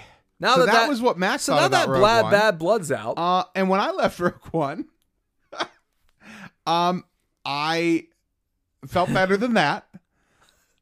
Really? Yeah. I thought it was a fun movie. I thought it was a great one-off. I thought it was a great story. Yeah. But to me, it felt like a dip into Legends of like, here's a really fun story where you can poke holes through the character because they're so underdeveloped. Right. In my mind, looking at it, it is just what makes it feel different than every other Star Wars film is you give me no reason to care about any of those characters. 1 minute, Cassian's this guy shooting his friends, people he's associates with in the back. The next minute, this girl, bats her eyes at him, and she's like, no, I believe you about your father. I won't kill your guy. Yeah, your dad, even who's the though architect of this weapon I just saw murdered an entire town. Yeah, like, it's just like, you don't have enough time there to get to know them. And to make sure that we stay on our optimism track, objectively, I think all the flaws I see in Rogue One are there. But I think it's mostly, I think Gareth Edwards had a vision of a documentarian style, like thin red line version of Star Wars. And when he produced that, I think that Kathleen Kennedy and the Lucasfilm team was like, no, this is too different for Star Wars. We're not ready for this. There's no point in speculating. Well, I'm just saying, what. Well, they went into the editing room and remade the movie from even the marketing material is different than the film. That rarely happens. That is proof of a troubled development where obviously the beats of the story were rearranged. We know that from the filmmaking. I'm not trying to get into the motives. I won't go into that speculation. But that movie probably got doctored into what it was. With the raw material they had, the reshoots they could do, and the editing and special effects they could rearrange, is why I think Rogue One feels as, to you and me, where the characters suffered. Because I think they just had to tweak, turn, mess with things.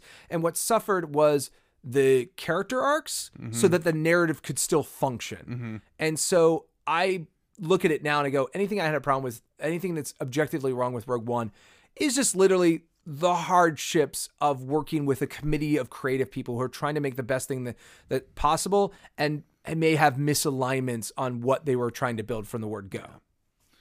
Well, okay. So, I mean, how about let's move on to the next one? Because now that we've just given our opinions, that'll be, I'm sure, extremely controversial.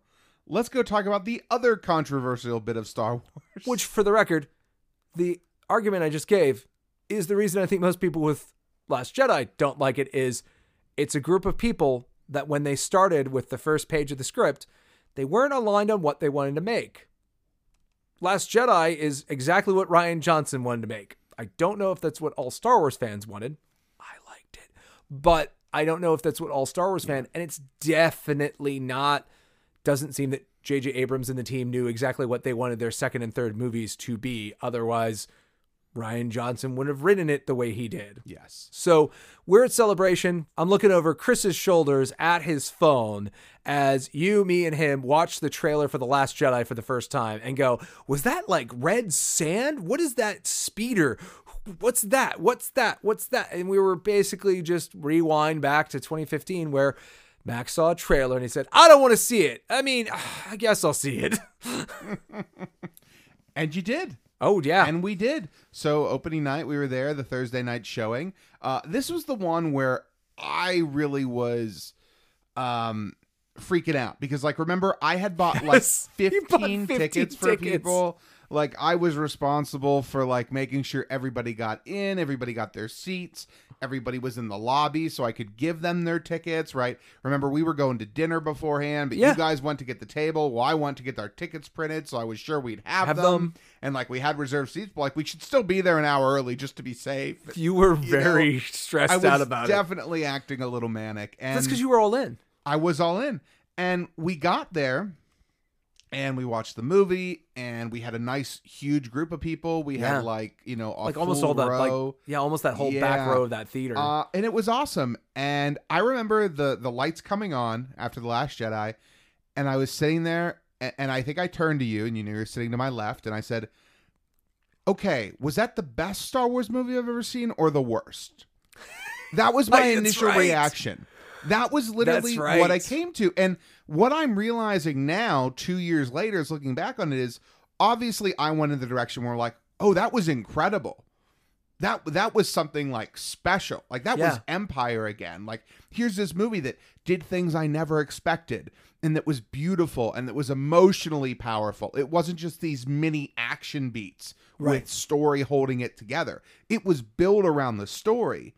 And the action was emotional to the story. Right? Like, what makes the best lightsaber fight between Luke and Vader awesome is not the movements Vader's doing with his lightsaber. It's they help, but the power of the speech that he's giving to Luke, of him trying to obviously not take Luke out, but just hold him back so they can have an interaction that isn't just swinging their sabers. Yeah. And that is kind of the same feeling that Episode 8 gave us.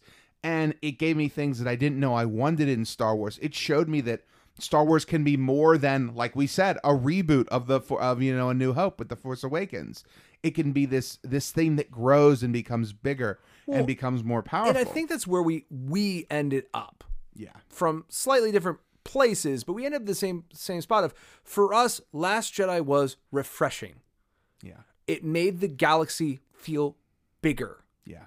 It wasn't reductive. And I know, speaking of my own self, my opinion of The Force Awakens has diminished the longer I've been with The Last Jedi, because I get more into that camp of it's a remake of New Hope. Now, I don't have a problem with that, because like Return of the Jedi steals beats from New Hope, because it's like, hey, we have a super weapon. It's the same one we had last time. Like, that should feel clunky, but I go, no, that's just repetitive storytelling. It's myth. It's the same motifs play out over and over again. Yeah. And so I don't dislike Force Awakens by any measure, but Force Awakens seems so timid and so protectionist of Star Wars that all that stuff in 2015 I thought was big and bold and new felt like, oh, that was some nice window dressing. Last Jedi, however, is erasing chalkboards and building completely new things out of it. Mm-hmm. And I think that is where it's completely understandable where people fall on either side of this sword. Yeah.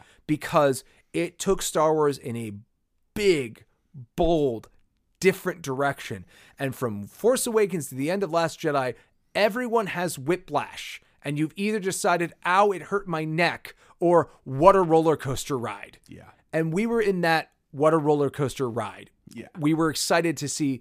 I don't think I've ever been more excited of where does Star Wars go from here than that, because we took off all the safety rails. Yeah. Whatever this movie you and I are going to see as of recording this Friday, 2 days from now. Yeah. Well, a day and some change. Yeah. That has to either backpedal from that or lean into that in a way that I think is unfair to the original director and now J.J. Abrams, who helms it, of like, Rian Johnson left you with a big open space that you got to figure out how you're going to fill it in. Yeah. And you and I were both at the camp of, by the end, when we started reviewing it, we started talking to all our friends and we started like focusing on it. We came out going, Star Wars is in a crazy new place and I don't know where it's going, but I like that it's going there. Mm-hmm.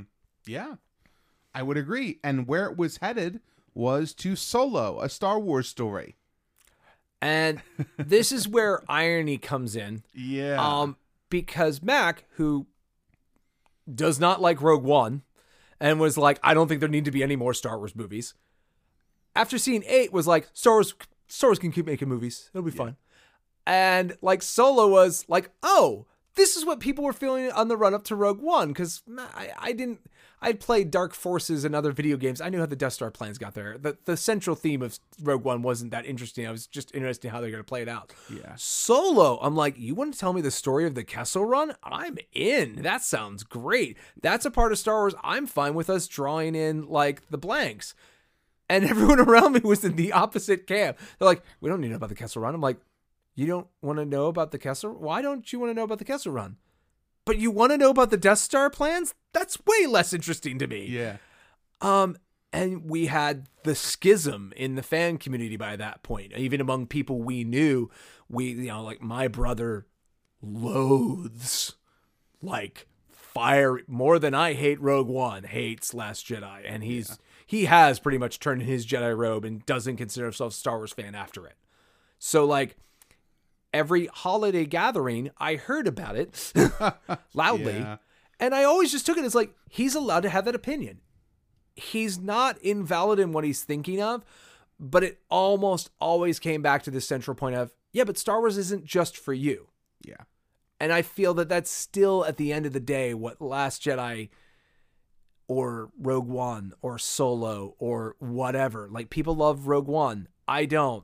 But it's not wrong that they like Rogue One. Yeah. Rogue One is a different remix of Star Wars' themes, motifs, and visuals that some people like, and I don't. Yeah. Star Wars isn't exclusively for me. Star Wars is for everyone, which means you're going to have stuff like Forces of Destiny, a little girl's show about women empowering in the Star Wars universe.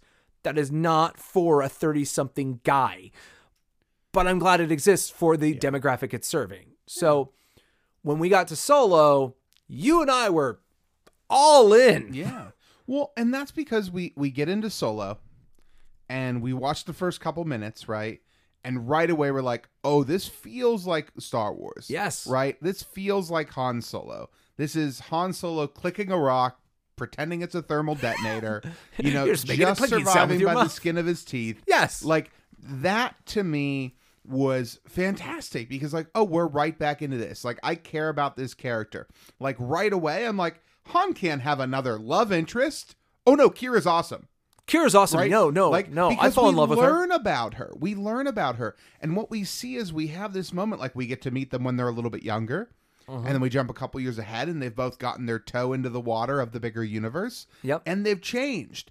And to us, the interesting bit is, okay, we knew who these characters were a few years ago. They're devoted to each other. They're hardworking. They want to get out of here. Yeah. And then who are they now? And we spend the rest of the movie learning about who they are now. Yeah. And like, all Rogue One needed was like that campfire scene. Well, it needed that thing to tie the characters together. And while Solo also had a troubled production, yeah, I think the one thing you really see that happened was, I think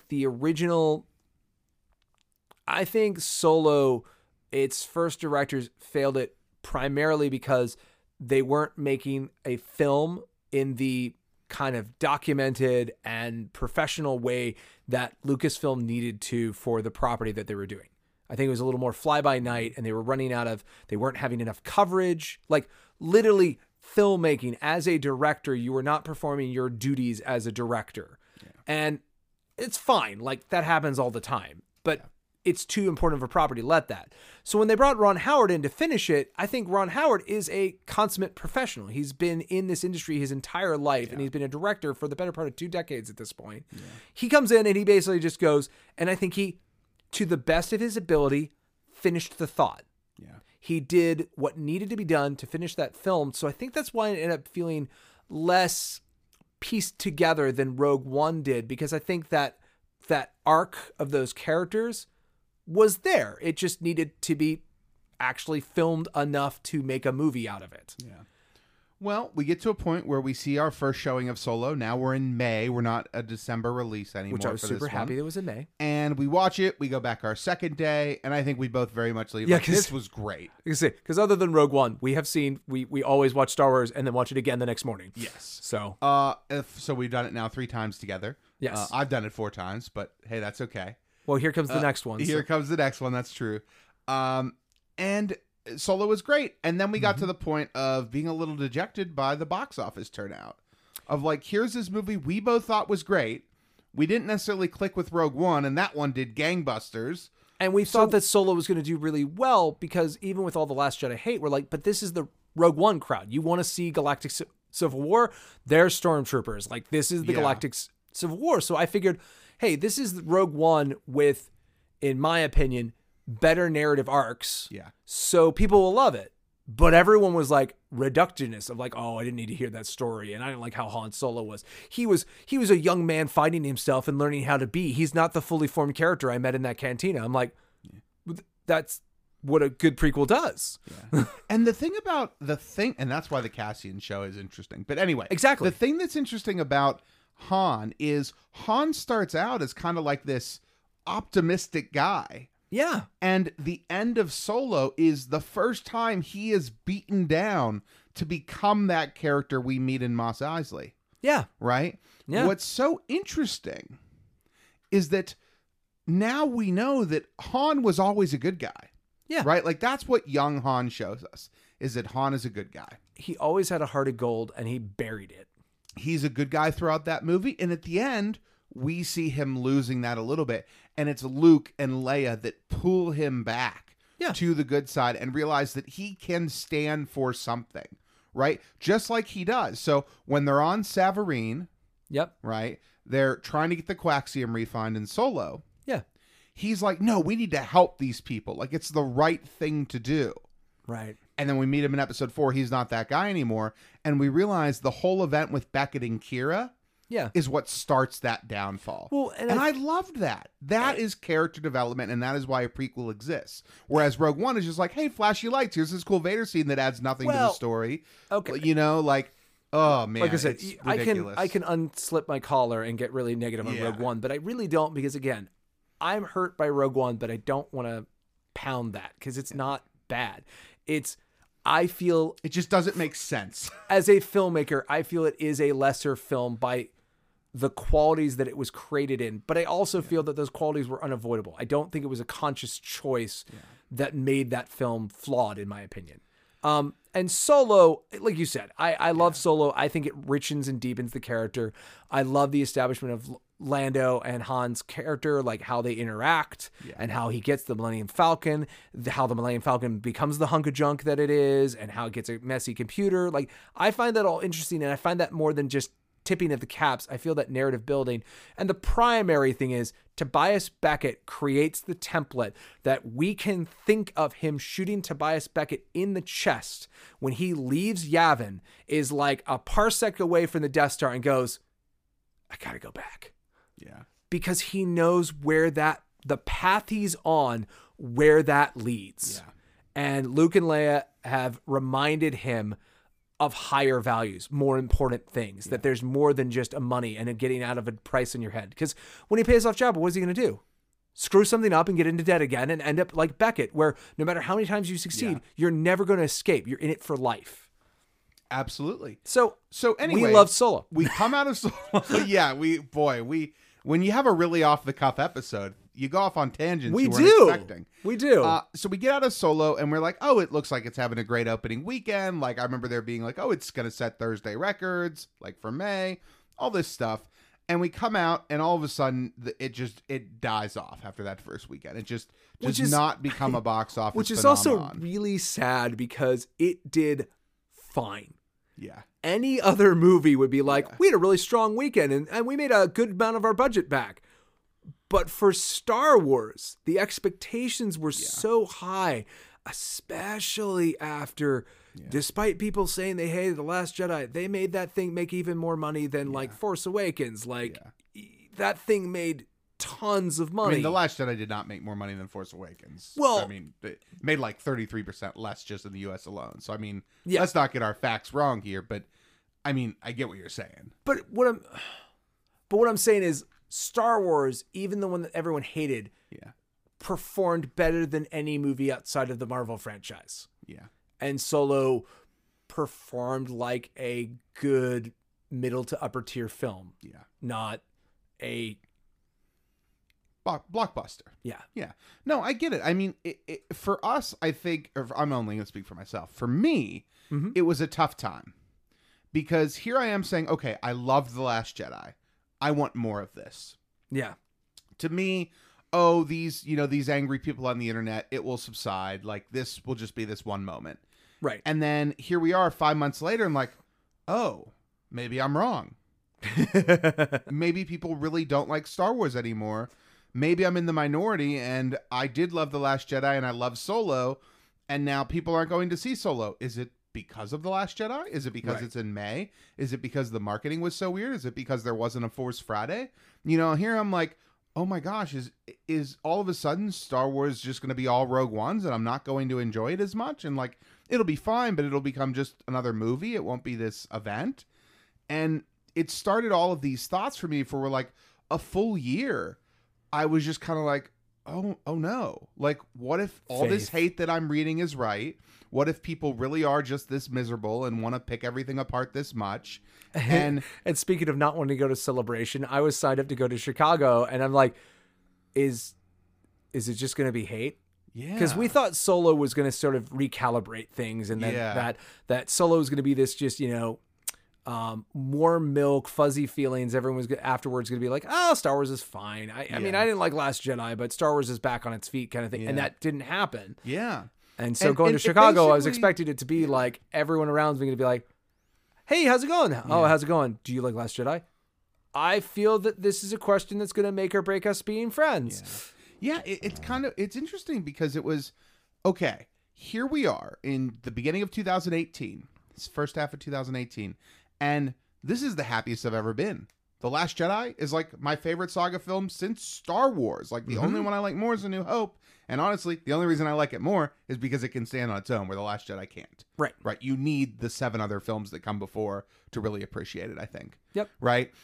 And then okay. And then I love Solo. Like Solo's exactly what I want from this big company, these anthology films. This is what I want. Right? Give me a 14-year-old Leia, just getting involved with the rebellion. Show me that dang Kenobi between 3 and 4. Give me these moments and tell me new stories too. But fill in the gaps with other actors, other stories. Like this is great. And that felt like the anthologies, what became Star Wars stories was going to be. And then after Solo, they're like, we're not making those anymore. Right. And it was basically a time when I was so happy with where things were headed.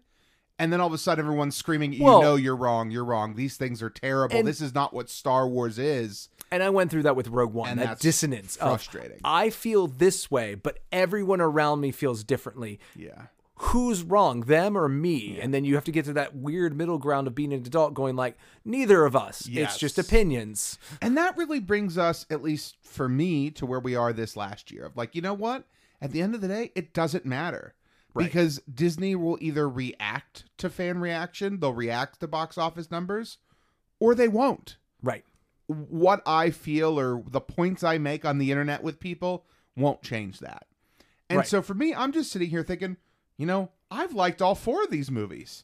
There are 2, Last Jedi and Solo, that I think are significantly better and more interesting than the other 2. But that doesn't mean I don't like those other 2. I think Force Awakens is a ton of fun. And for me, it's like the best, it's on, so I'm going to watch it movie of all time. Of like, this is just fun, and I'm going to sit back and watch it. But to me, those other 2 feel more hollow. They don't have the heart in a lot of ways. And that may sound too harsh because I don't think that's really what I mean. What I mean is the other 2 feel more emotionally powerful. Yeah. The characters feel more developed and more interesting. Well, again, framing it, I think, correctly, it hits the beats of the things we fell in love with Star Wars. Yeah. For me, like, even who, again, I love characters, but like, I'm more of a world guy. My favorite character, unironically, is Coruscant. Yeah. Like when I saw Seoul and I saw Coronet City, I'm like, this is a place I've read about 100 times. Now I know that it's Space Detroit. Who knew? Like seeing that was really exciting to me. Whereas Rogue One, other than the U-Wing, which I love, it felt more like someone just dumped a box of the Star Wars toys on the beach and played with them. And that was fine, but it didn't feel as exciting to me. Yeah. To me. And that's the whole thing. To me, from this certain point of view, I have my opinions about Star Wars, but I think even with the ups and downs that Disney has done, we are leading into this weekend with perhaps the most exciting surprise Star Wars can give us of what is the Rise of Skywalker. Yeah. Is it the continuation of the themes from Last Jedi? Is it readjusting the formula back to The Force Awakens? Is it something whole cloth new that's different than both of those? Which, let's be honest, is probably the answer. It probably is going to give us surprises. We'll see, but I think after playing the Fallen Order and feeling a really great Star Wars story, and The Mandalorian keeps just firing all cylinders for literally everything I love about Star Wars is inside that show. Yeah. It's really exciting to see that. You know what? I think the most crazy thing is I cannot be disappointed or completely blown away by this film in the sense that if it's great, awesome. Star Wars just keeps going. In 2019 was a great year for Star Wars. If I have a Rogue One level reaction to it, it won't matter because there's another episode of Mandalorian coming out the next day. And Disney has gotten that aperture wide enough that they understand there's a lot of gates of entry to the theme park that is Star Wars, including a theme park. And that Star Wars is for everyone, but that doesn't mean all of Star Wars is for everybody. Yeah. And that is a great place for the franchise to be, that even if you never find it in your heart to find a single second or frame of Last Jedi to like, they didn't take the original trilogy from you. They're not going to stop telling stories about the characters you do care about. They are going to keep building this universe out. And it's just, we had 6 films we all could agree we liked a lot. Or at least 3 that we always all liked. And now with all these generations, it's going to be a different collection of what you like. Yeah. And it's like every other fandom. If you like Marvel Comics, that doesn't mean you like every single character in the entire stable of Marvel Comics. Yeah. You can't, because it's big and wide. And so if you love Doctor Strange, that doesn't mean you liked Iron Man. They're very different characters from different ends of a vast, wide galaxy. Yeah. But it's exciting they live in the same world. And I think Star Wars is maturing into that now. That the Mandalorian can have his down and dirty, rough and tumble, laser guns Western. At the same time, we can have a war epic like Rogue One. At the same time, we can have a more slapsticky heist movie like Solo. Like, we can have all of these genres and all of these different things going on in Star Wars. And I think for older fans like us, and even older fans, it's just accepting the fact that Star Wars is going to keep growing, even if we're not a part of every single facet like we've been up to this point. I mean, I agree. It's interesting because when you look at it like outside of the fandom, right? I'm extremely happy with the last 4 years of Star Wars. Yeah. Like, it's been great. I think it's exactly what I thought in 2012 of like, oh, this is going to be great because we're actually going to get content at a reasonable pace. Yep. Which Lucasfilm under George Lucas wasn't going to provide for us ever. They just weren't, right? We're finally getting what I wanted out of it, and it's great. I think it's just through the lens of some of the fan reaction, it's a little bit harder. So basically, the approach I've taken this last year is just, it doesn't matter. And I'm going to keep rolling with it because I'm loving it. I'm having a ton of fun. I'm enjoying it. And you know what? If someone wants to come up to me and goes like, oh, you're wrong for liking that movie, well, that's okay. Whatever. Like, I'm not going to get in an argument about it. Well, I'm not going to be the one to bring it up. And it's no more inappropriate them saying to us that we shouldn't like Last Jedi than it is for us, well, you should like it. Because it's an emotional thing. Yeah. And the bigger this galaxy gets, the further away from different points in that galaxy we're going to get. And the things that you love about Star Wars may not be, I guess the whole point is, the Walt Disney Company, for better or worse, to wrap this whole thing up, they now control the destiny of Star Wars. And every single person who works on those franchises now is someone who grew up with it. They love it like we love it. Regardless of what you want to think, they love it like we do. But what they love and what you love and what is Star Wars to them and is Star Wars to you, and more importantly, what Star Wars could be to you and what Star Wars could be to them is going to keep getting different. Yeah. Because for the galaxy to get bigger, it has to drift away from where it started. Yeah. And you're either excited about that or not. But again, the best part is it's the Walt Disney Company. They're still selling Snow White from 1935. Like they will keep selling you 1977 Star Wars for as long as you will buy it. Yeah. So the nice thing about Disney is they're very good at brand care and they're never going to take your toys away from you, even as they make more and more new toys that you may not want to play with. And that's the benefit of, paying for $4 billion for something. Yeah, You're and gonna already keep making making it. well more of that over. So again, it's exciting. It's a different era, and that the first phase of this era comes to a close in just a couple of hours. Yeah, we've never been closer. We have never been closer, and so we will we'll wrap up here. Let's go see a movie, huh? Let's go see a movie. Okay.